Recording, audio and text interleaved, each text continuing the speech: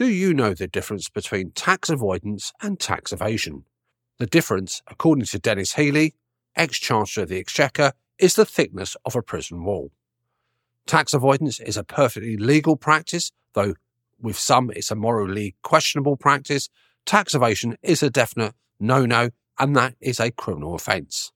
In this week's I Hate Numbers podcast, I'm going to go through and explain the differences between avoidance and evasion, and give you some examples of how they work, and share some tips as to how we avoid getting into hot water, getting into trouble, getting into potential criminal prosecution levied against us for tax evasion. I don't want that for you.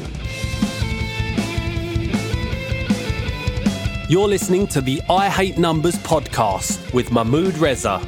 The I Hate Numbers podcast mission is to help your business survive and thrive by you better understanding and connecting with your numbers. Number-loving care is what it's about. Tune in every week.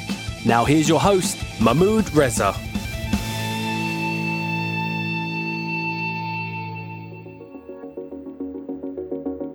Hi folks, welcome to another weekly episode of I Hate Numbers. This is the podcast that's there to improve your financial awareness, help you and your business make more money. Who doesn't want that? Reduce the stress and anxiety that you have by dealing with business and finance, and for you to have the business life that you aspire to. What's not to love about that? Let's crack on with the podcast. Now, tax avoidance involves arranging your financial affairs in such a way that you reduce and minimise your tax liability. All perfectly acceptable, all perfectly enshrined in the letter of the law and enshrined with practice. Now, for most of us at one level, tax avoidance could be claiming the allowances that we're entitled to, whether those are personal allowances or capital allowances, taking advantage of tax planning opportunities, whether that's how we remunerate ourselves through our business, whether it's dividends, salary, a combination with benefits in kind thrown in, whether we invest in tax-efficient products like ISAs or pensions. Those are all examples of tax avoidance, and that is perfectly acceptable.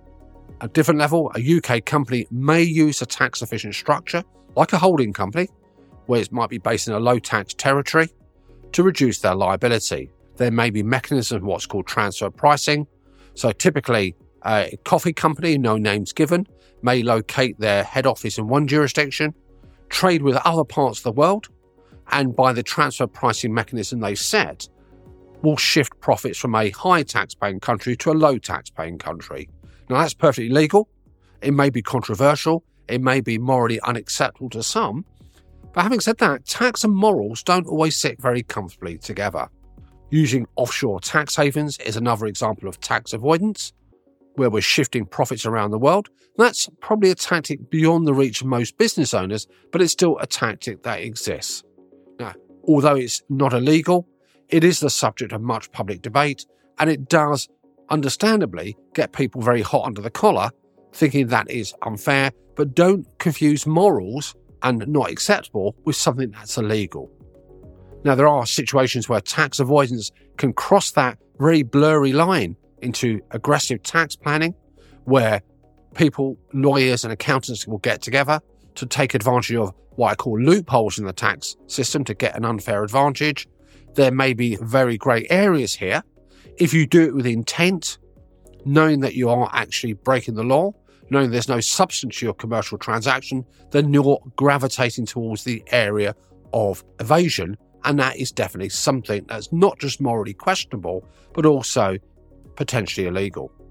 Now, tax evasion, on the other hand, is illegal. It is that thickness of the prison wall syndrome, and this is where we understate income or don't disclose it. We overstate expenses when none existing in the first place, or they're much lower than we declare. It could be a trader that doesn't charge VAT for a cash job. It could be somebody who's earning money but not declaring it. Those are all examples of tax evasion. And tax evasion occurs at different levels. We falsify expenses, we falsify claims, we claim for things that we haven't expensed, with a direct outcome of being that tax liabilities are reduced, if not hidden. And tax evasion is a criminal offence, not just in the UK, but also most jurisdictions around the world. The consequences of that can be very heavy penalties. In some cases, if you are guilty of tax evasion, the penalties can be equivalent to as much as the tax itself. And in really severe cases, fines, imprisonment, and a criminal record will follow. In my experience, in over 28 plus years, most people who understate their income, who do things on a very naughty side when we make them do voluntary declarations, financial consequences tend to prevail more than punitive penalties like prosecution. Now, with tax evasion, taxpayers are deliberately failing to report their income in order to reduce tax liability. So that covers things, as we said, from falsification of expenses, claiming for things that haven't actually occurred. And again, it occurs at different levels of taxpayers. Now, if we come back to this example of what the difference is between avoidance and evasion, and we might naturally ask the question, why does it matter? Tax avoidance is perfectly legal, and that's planning to actually arrange your affairs such that you mitigate your tax liability. That is perfectly fine. Claiming allowances, making claims that are perfectly legitimate. Now, they will blur over. There does create some heated conversations for some people. And in my experience, it's going to be a bigger spotlight on the tax avoidance and tax evasion because there is a tax gap that the UK is experiencing, the difference between the tax that should be collected and the tax that is actually collected.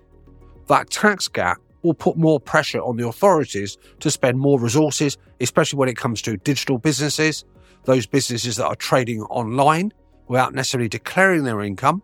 If you do something that looks like a business, feels like a business, and you're not declaring that income, then you are in a potential very difficult situation. If you're deliberately not declaring it, and by the way, if you are a business that's generating over £1,000 worth of sales on an annual basis, you have a responsibility, a legal one, to report that accordingly. Now, in my experience, HMRC are increasing the spotlight, are increasing the scrutiny, checking on what's happening in the digital space, checking returns coming in. They have access to an incredible level of information from a variety of sources, from banks, from digital platforms, from online shops, who have to report what's going on here, and therefore it becomes a very problematic area that if you do decide to deliberately avoid declaring income, then you could face a very nasty shock once you're caught.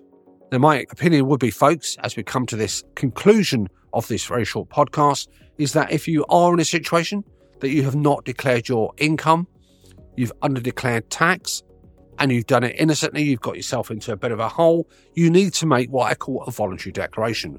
Always being on the front foot to declare the understated income, to make adjustments accordingly, will always count in your favour and always mitigate any potential penalties that you have. Those people who might have second homes and not declare the rental income on that property, again, if your rental income is typically over a certain level, you have a responsibility in legal terms to declare that income to HMRC. Now, by all means, check what you're entitled to, speak to your advisors, speak to your accountant, and find out what you're legally entitled to, and make sure you claim what you will. Now, tax doesn't leave us from the moment we're born to the moment we leave this earth, but what we need to make sure is that we actually comply within the spirit of the law, within the letter of the law. We need to make sure we're doing the right thing. If we're caught, that could be financially painful, and also you could be having a very poor diet of prison food in worst case scenario. Folks, I hope this has some resonance for you. I hope this made that distinction clearer. Avoidance, perfectly fine. Evasion is a definite no-no. If you have any questions to ask, then by all means, please drop me a line. Check out the contact details via the show notes. And until next week, folks, I'll see you on the other side. We hope you enjoyed this episode and appreciate you taking the time to listen to the show. We hope you got some value. If you did, then we'd love it if you shared the episode. We look forward to you joining us next week for another I Hate Numbers episode.